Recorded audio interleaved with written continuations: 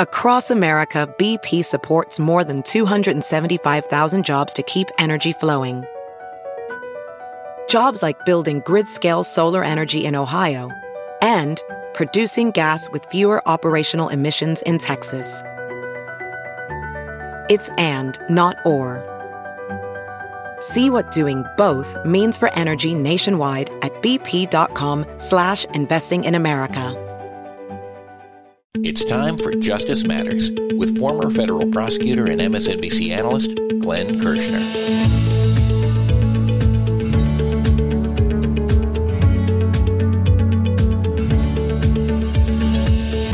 In this long-form weekend podcast, Glenn recaps the news of the week, beginning with some embarrassing moments at the House Oversight and Accountability hearing as testimony from Twitter employees backfires for Representatives Jim Jordan and Marjorie Taylor Greene. Here's Glenn. So friends, welcome to another weekend edition of my new audio podcast, Justice Matters. On the weekends, we pull the chair up to the kitchen table, at least figuratively speaking, maybe literally speaking, and we talk about two things. We recap the legal stories and the legal developments of the week, and we try to figure out if those developments moved the justice needle, and if so, in what direction.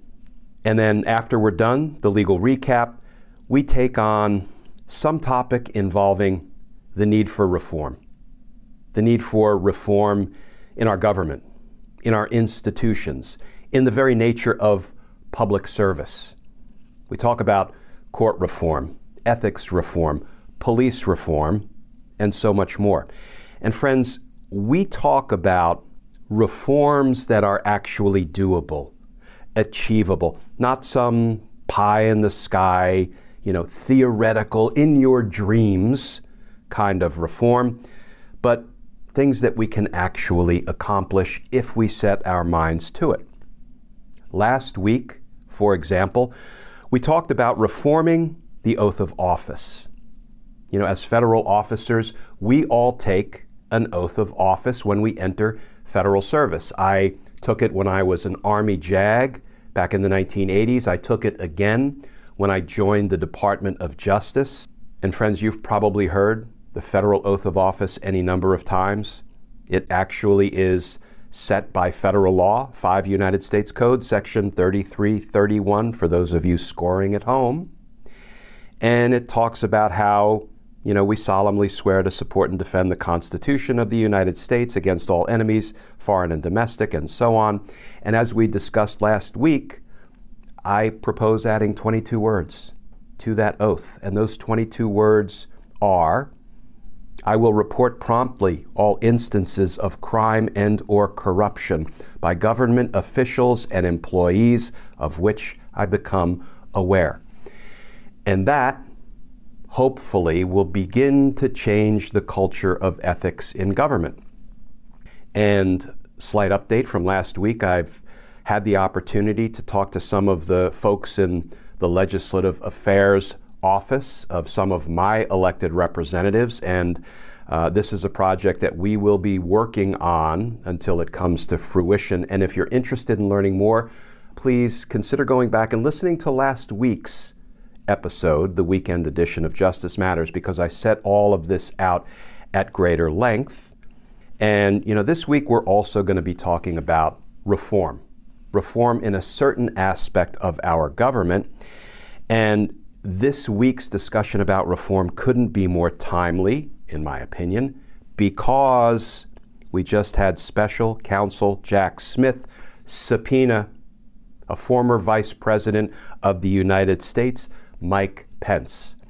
And we're going to be talking today about one aspect of the need to reform our courts. And we can put a pin in it for right now. We're going to hit the legal recap first, but I think you'll see how the fact that Mike Pence now has a grand jury subpoena in his hot little hands to testify about the crimes of Donald Trump, you'll see how that plays into the need to reform one aspect, one little sliver of our court system. And we'll turn to that in a minute, but friends, let's start with a legal recap. And friends, the first legal story of the week that I want to touch on has to do with the House of Representatives now being in Republican control. And let's face it, control is probably not the right word to use. But as we all know, that the committees in the House of Representatives are controlled, for better or worse, by the Republicans, including characters like Jim Jordan. And so now they're setting hearings that are really important to the American people, to the lives of everyday Americans struggling to make ends meet. And the American people want to know more about things like Hunter Biden's laptop, because that's how you improve the lives of the American people, by holding hearings about Twitter and whether Twitter temporarily suppressed information about Hunter Biden's laptop. And what we saw unfold this week in some of the first Republican-controlled congressional committee hearings, we saw the Republicans implode. Guys like Jim Jordan and Marjorie Taylor Greene were made to look foolish in the very committee hearings they called, by the very witnesses they called to testify at those hearings. So, for example, Jim Jordan wanted to get to the bottom of Twitter because, his assumption, his supposition, the thought he has in that noggin of his is that Twitter is being controlled by the deep state, being controlled by the government. And by gosh, Jim Jordan's going to get to the bottom of it. So Jim Jordan called these former Twitter executives to testify. And he, confronted them. You were being told by the FBI, by the federal government, that you shouldn't run stories about Hunter Biden's laptop. And let's remember what this whole, Twitter Hunter Biden laptop kerfuffle was about. There was a period of time, all of about 24 hours, when Twitter blocked a link to a New York Post article about Hunter Biden's laptop. And according to Jim Jordan, this was all part of a deep state plot, the FBI directing Twitter to block that link. Now, first of all, the witnesses who were testifying at Jim Jordan's hearing said, the reason we did that had nothing to do with the FBI. The FBI didn't ask us to do or refrain from doing anything. We were trying to learn from the lessons of 2016, when Russians were flooding the internet, flooding the zone, so to speak, with disinformation and propaganda designed to help Donald Trump win by, sort of unlawfully, unethically, improperly accepting Russian assistance, indeed seeking Russian assistance. Hey, Russia, if you're listening, help me win. We tried to learn our lessons, and when we saw this link to a Hunter Biden laptop story, we were trying to do the prudent thing. In hindsight, maybe we shouldn't have blocked it, but we only blocked it for 24 hours. But importantly, Representative Jordan, the FBI had nothing to do with our decision. This was our decision. And as a business, as a company, as a corporation, we're entitled to make these decisions because, we're not bound by the First Amendment. And then, after the witnesses knocked down Jim Jordan's supposition, they did say, but, the federal government has directed us to do or declined to do certain things. Like, for example, when the Trump administration demanded that we delete a post by Chrissy Teigen criticizing Donald Trump, frankly, kind of poking a little bit of fun at Donald Trump. And the witness was asked, well, can you please testify explicitly about what was in that Chrissy Teigen post? And the witness said, and I quote, I apologize for the language, that Donald Trump is a pussy ass bitch, close quote. And the Trump administration, in apparent violation of the First Amendment protection of free speech, directed Twitter to take it down. So, you know what, Representative Jordan? You're right. The federal government has tried to dictate our business practices from time to time and delete information, arguably in violation of the First Amendment, when the government tries to do it. But it was the Trump administration. It was not, the FBI or the deep state. So let's just say that didn't turn out so good for Jim Jordan. Wasn't exactly what he was going for in a hearing that he called. And then arguably it got a little worse, because then they let Marjorie Taylor Greene talk. And she said, Twitter violated my First Amendment rights by, banning me for a period of time or deleting my posts, et cetera, which is really unfortunate. Friends, I actually have the good fortune, the honor of teaching criminal justice to undergraduate students at George Washington University, and we talk, not surprisingly, about the Bill of Rights all the time, the first 10 amendments to the Constitution. Primarily, we talk about the protections found in the Fourth Amendment, Fifth Amendment, Sixth Amendment, Eighth Amendment, but we do a smattering of First Amendment, Second Amendment. And, when Marjorie Taylor Greene said that Twitter was violating her First Amendment rights, one of the things I asked my students, and I don't talk politics, we don't, talk about what a Republican says or what a Democrat said, but, I said, if somebody claimed that Twitter violated their First Amendment rights by blocking them or deleting a post, does that sound like a solid argument to you? Not surprisingly, all of the hands shot up. And I called on one of the students and they said, well, Professor Kirschner, Twitter's not the government. So Twitter can't violate your First Amendment rights. And it's nice to know that undergraduate students know better what the First Amendment stands for than members of Congress. When you look at the First Amendment, the first word is Congress. Congress shall make no law respecting, among other things, free speech. So Marjorie Taylor Greene is a member of Congress, for better or worse. The first word in the First Amendment is Congress, the body in which she sits, and yet she has no idea that Twitter isn't Congress, can't violate your First Amendment free speech rights. So I went from the belief that, these Jim Jordan-led congressional hearings are going to be an absolute nightmare, to kind of feeling like, bring it on, schedule more, because it is making the Republicans look foolish, and it's certainly proving that they have no idea how to govern, how to use the power of the majority that they now have in the House of Representatives. So, you know what? The more hearings, the better. Coming up next, Glenn questions why Donald Trump hasn't been prosecuted for racketeering in violation of New York State RICO laws. This is Justice Matters.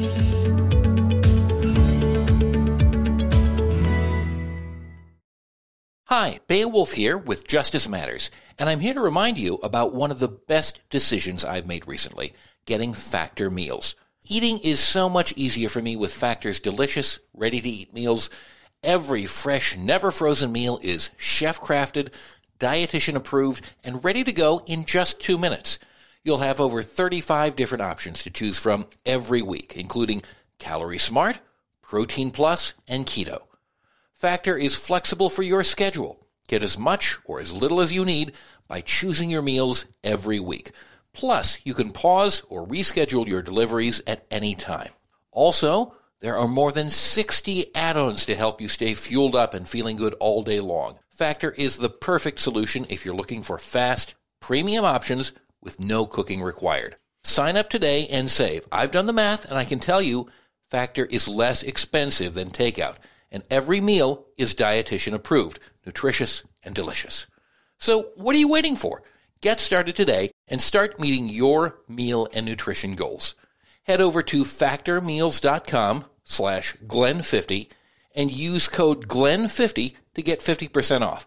That's code Glenn50 at factormeals.com/Glenn50 to get 50% off. Remember, Go to factormeals.com/GLENN50 and use code GLEN50 to get 50% off today. VR training platforms, like the one developed by Fundamental VR and Orbis International, are helping surgeons train over and over before operating on real patients. As you practice each skill, the muscle memory starts to develop. Learn more at meta.com/metaverseimpact.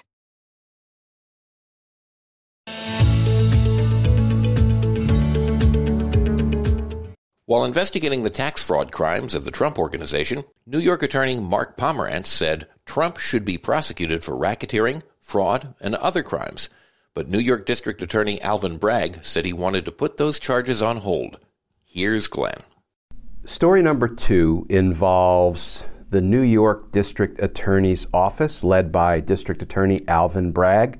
That is the office that was investigating Donald Trump criminally, but ultimately decided not to indict him and instead only indicted the Trump Organization, which was convicted, hands down, of running a 15-year-long criminal scheme to defraud in the first degree.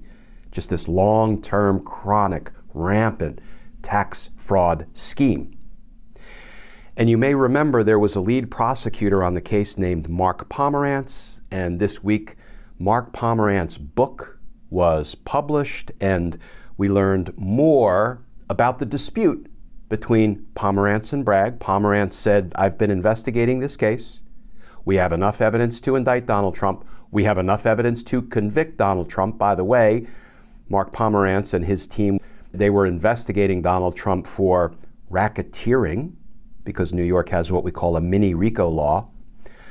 And he presented it to Alvin Bragg, recommending an indictment, and District Attorney Bragg killed the investigation and proceeded to trial only against the Trump Organization. So now that Pomerantz's book is out, there's lots of debate. Who had the better argument? Pomerantz, that Trump should be prosecuted, or Bragg killing the investigation, saying, nope, we're not going to prosecute him?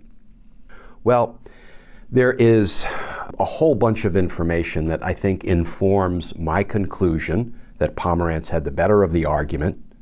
But there's one thing in particular, and I'm going to highlight that, but I don't want to dwell on this whole Alvin Bragg fiasco. And here is what really persuaded me that Pomerantz had the better argument. When D.A. Bragg authorized his prosecutors to bring a criminal case against the Trump Organization, they went to trial. They presented all of the witnesses and all of the evidence. And in closing arguments, the prosecutor argued to the jury, after they heard all of the evidence of the crimes committed by the Trump Organization, argued expressly, ladies and gentlemen, you saw the evidence, and the evidence in this case proves, among other things, that Donald Trump explicitly authorized or approved the fraud. Now remember, friends, Donald Trump wasn't on trial, but a prosecutor stood up after presenting all the evidence and said the evidence proved Donald Trump committed crimes, which leads to the logical question, then why in the world wasn't he indicted and tried for his crimes right along with his organization that he controlled, the Trump Organization? You know, that is a question to which there is no answer, at least not yet.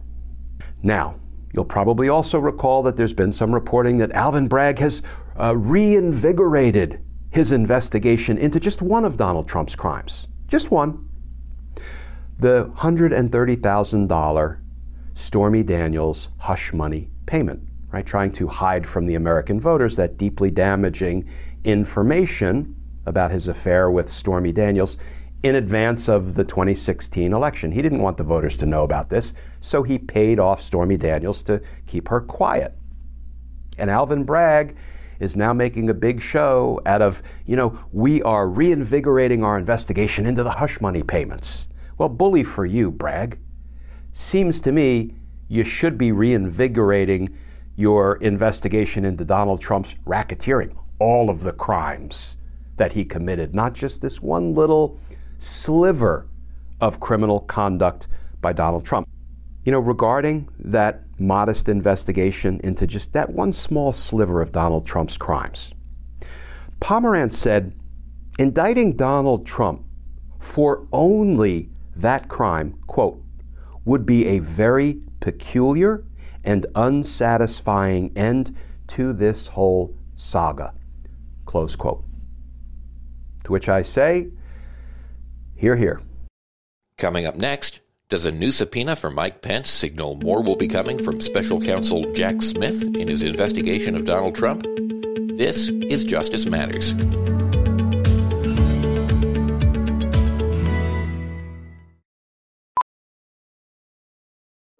Welding instructor Alex DeClaire knows firsthand how VR training platforms like ForgeFX can help meet the demand for skilled workers. Anywhere you go look, there's going to be a shortage of welders. VR training can help welding students learn the skills they need to begin and advance in their career. The beauty of virtual reality is it simulates that exact muscle memory that they need. Explore more stories like Alex's at meta.com/metaverseimpact. Have you heard you can listen to your favorite news podcasts ad-free? Good news. With Amazon Music, you have access to the largest catalog of ad-free top podcasts included with your Prime membership. To start listening, download the Amazon Music app for free or go to amazon.com/ad-free news podcasts. That's amazon.com/ad-free news podcasts to catch up on the latest episodes without the ads.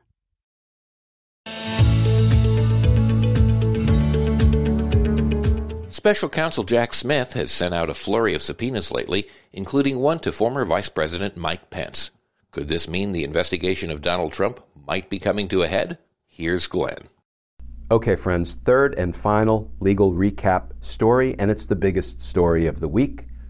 You know, we tend to throw around the word blockbuster all the time, but this one probably qualifies. It's a really important development, because special counsel Jack Smith, who has been investigating the crimes of Donald Trump in connection with both the insurrection and the Mar-a-Lago documents crimes, Jack Smith has subpoenaed to the grand jury former Vice President Mike Pence to testify about Donald Trump's crimes in connection with the insurrection. This is a big development. You know, Jack Smith was appointed special counsel on November 18th, less than 3 months ago, and friends, he has gone scorched earth. I think it's fair to say he's gone 100 miles an hour in the direction of accountability.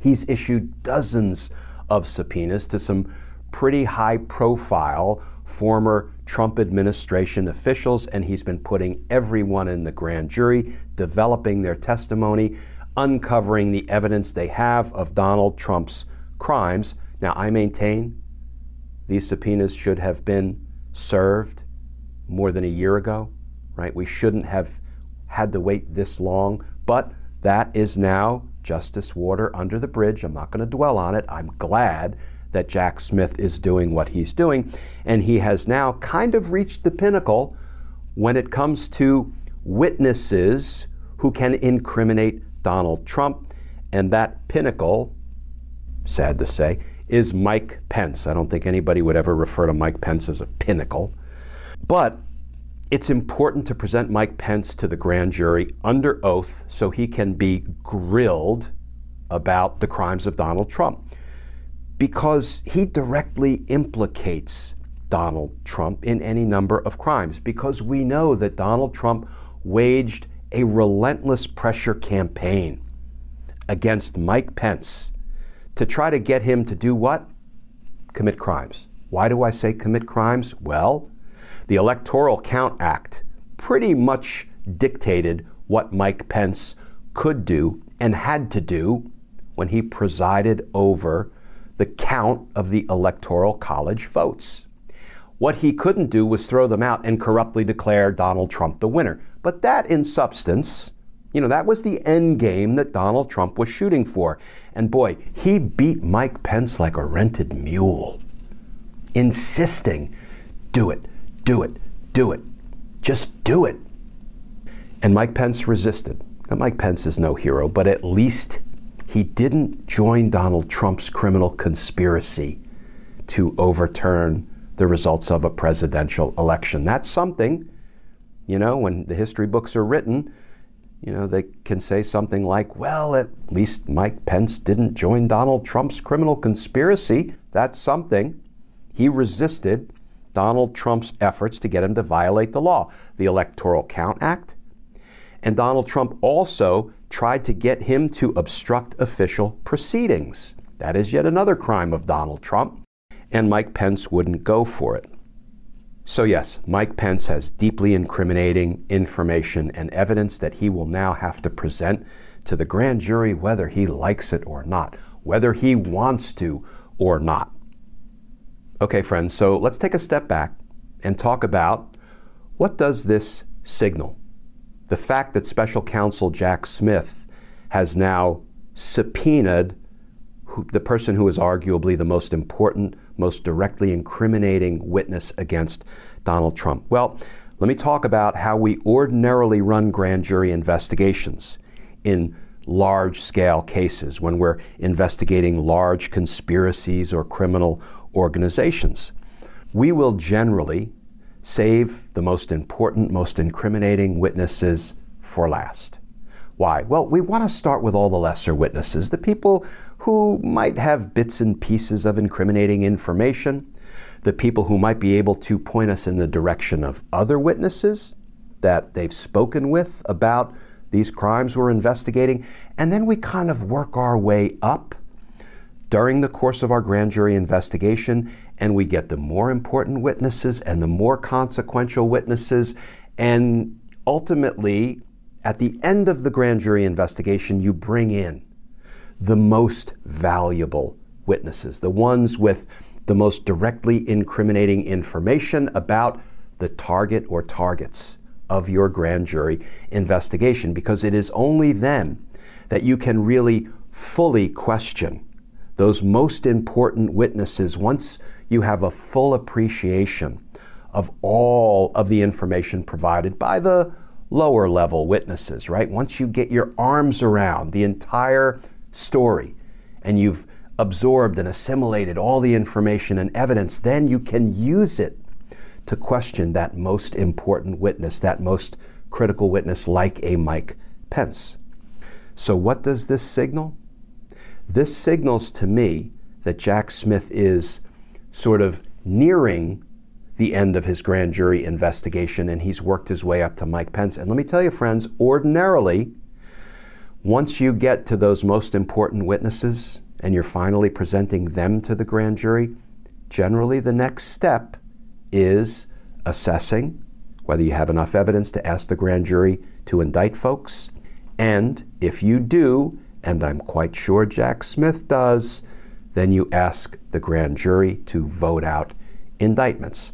So it feels like Jack Smith is definitely moving in the direction of accountability, in the direction of indictments, and yes, in the direction of justice.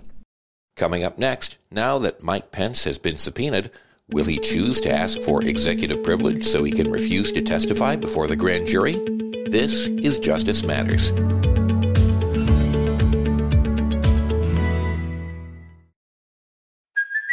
Hey, it's Kaylee Cuoco for Priceline. Ready to go to your happy place for a happy price? Well, why didn't you say so? Just download the Priceline app right now and save up to 60% on hotels. So whether it's Cousin Kevin's Kazoo Concert in Kansas City, go Kevin, or Becky's Bachelorette Bash in Bermuda, you never have to miss a trip ever again. So download the Priceline app today. Your savings are waiting. Go to your happy place for a happy price. Go to your happy price, Priceline.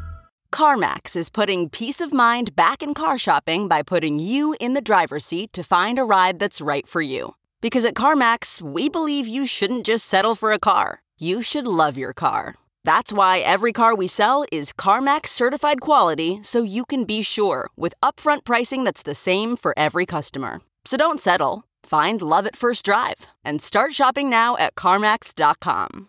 CarMax, the way car buying should be.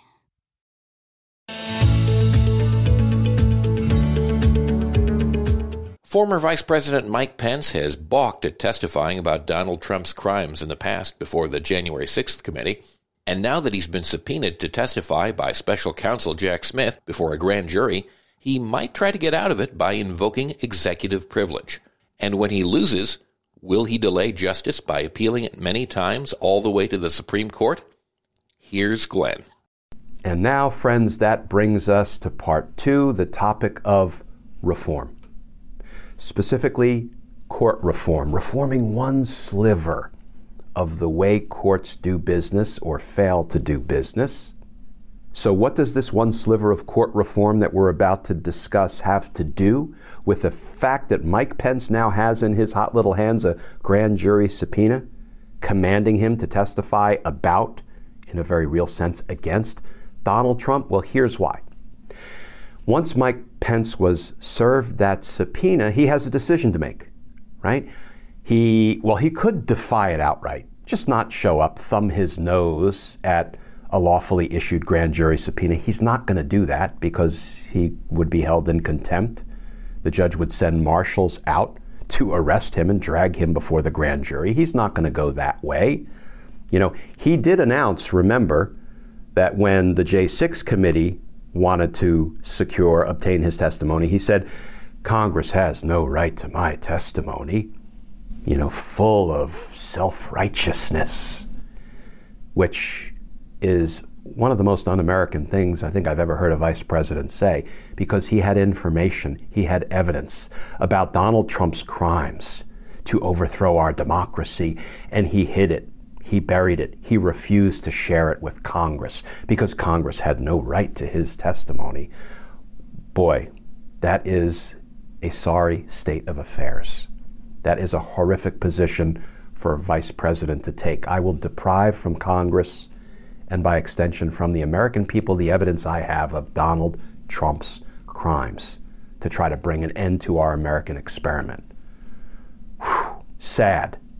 But that was Mike Pence's position. Well, he can't take that position now because once you receive a grand jury subpoena, that's a court order directing you to appear before the grand jury and testify truthfully. So if he won't defy the subpoena, what might he do? Well, let's assume that, this plays out in Disneyland where, everything comes up roses and candy canes. He could walk into the grand jury, raise his right hand, swear to tell the truth, and then testify truthfully and fully and accurately about all the crimes of Donald Trump. You think that's the way Mike Pence is going to play it? Maybe. If he has any self-respect, if he has any lingering concern for the health and viability of our democracy, that's the way he should play it. But now let's come back to reality. What will Mike Pence do? Well, he may try to fight the subpoena in the ways that are available to him to fight the subpoena.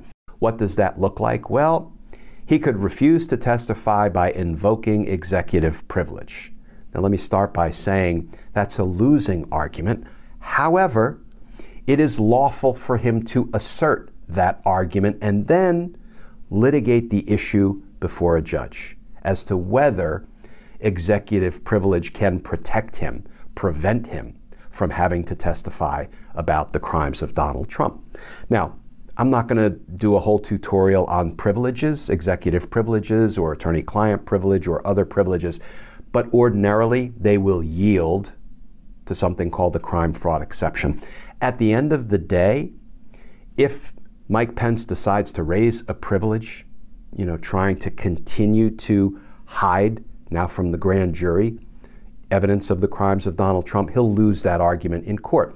And the way it gets litigated is Chief Judge Beryl Howell, the chief judge who has oversight, supervisory responsibility over the grand jury in D.C. where Mike Pence has been subpoenaed, she'll litigate the issue. And she will rule, I'm quite sure, no, Vice President Pence, you do not have a viable executive privilege. Get in there and testify. And then what will Mike Pence do? You don't need me to tell you, right, friends? He can appeal it to the D.C. Federal Circuit Court of Appeals. And if he doesn't like their decision, a decision that will first be made by a 3-judge panel, he can appeal it to the full appellate court, what we call en banc, full court. And then all of the judges will have to decide it again. And if he doesn't like their decision, he can appeal it to the Supreme Court, right? This brings us to the need for reform. Why do we need to reform this process? Well, how many times have we seen Donald Trump, a nefarious litigant, and those of his ilk weaponize the delay in the court system to run out the clock? How many times did we see Donald Trump do that? Frivolous appeal after frivolous appeal after frivolous appeal. But each appeal means, now we have to set a briefing schedule, and the attorneys have to file briefs, and then we have to set an argument schedule, and then they have to argue in court their respective positions. Then we need a lot of time to make the decision. Then they get to appeal it. Now we have to set a briefing schedule and an argument, and on and on and on it goes. You know, we've seen Donald Trump, for example, fight the release of his tax returns up and down the judicial chain, to the Supreme Court, I think not once but twice, and he burned years of, democracy daylight trying to run out the clock. And the courts typically let him do it. They let nefarious litigants get away with it. They let these dirty litigants who aren't really interested in winning cases, they're just interested in building in as much delay as possible, they let them weaponize the system to their advantage. And, we saw Don McGahn do this for years, fighting, an order that he has to testify before Congress. About what? That was about Donald Trump's other crimes. Remember all that obstruction of justice Donald Trump committed, for which he's never been held accountable. Boy, this makes my head explode as a former career prosecutor, but you don't have to be a prosecutor to see just how damaging this is to our democracy. The ability of nefarious litigants, particularly high government officials, to weaponize the delay in the court system and run out the clock. And here comes the reform, friends. Courts don't have to let litigants do this. They have control over the schedule they set for those briefs to be filed, for those arguments to be made, and for decisions to be handed down. The courts have control. Let me use an example of how courts can wrestle with problems like this and do better. There are specialized courts that get created all the time. When the judiciary sees a problem, the judiciary has pretty wide latitude to address the problem, to put procedures in place that make the system better, more efficient, more just, more fair, more timely. I practiced in Superior Court in Washington, D.C., as well as Federal Court in Washington, D.C., because as a federal prosecutor with the Department of Justice, but specifically working at the United States Attorney's Office for the District of Columbia, we're the only U.S. Attorney's Office that handles all federal prosecutions and all local prosecutions. And so I want to talk about the Superior Court practice in D.C. for just a minute as a run-up to this reform that we're going to talk about. That court, it's a terrific court. There are about 60 or 65 judges. I know many of them. I've tried cases in front of many of them. When they see a problem in the way the system is operating, they actually proactively try to address it. So, for example, there were so many drug cases that were coming into court, minor drug offenders, that they decided to create a specialized court. It's called, not surprisingly, drug court. And they deal with drug cases, drug use cases in particular, but also low-level distribution cases in a way that makes more sense to everybody, to the defendant, to the community, to the system. They have drug court. They did that on their own, in partnership with the U.S. Attorney's Office, the prosecutors, what's called the Pretrial Services Agency, and the defense bar. And they created drug court. And that makes for a much more efficient way to deal with drug offenders. They saw a mental health problem with so many of the defendants who were landing in the system. And they created mental health court to deal more productively and in a more targeted fashion to help make the system more efficient and to help the defendants. at the end of the day, not at the expense of victims or the safety of the community. So they created drug court. They created mental health court. They also created what was called East of the River Court or Community Court, which is a geographically based docket. A docket is just the cases assigned to one particular judge. And the point is, none of this stuff took an act of Congress or an act of the D.C. City Council. These were problems that the court perceived, and they decided to do something about it. It's a very progressive court in all the right ways, in my experience. I practiced there for decades. And we have a problem in federal court.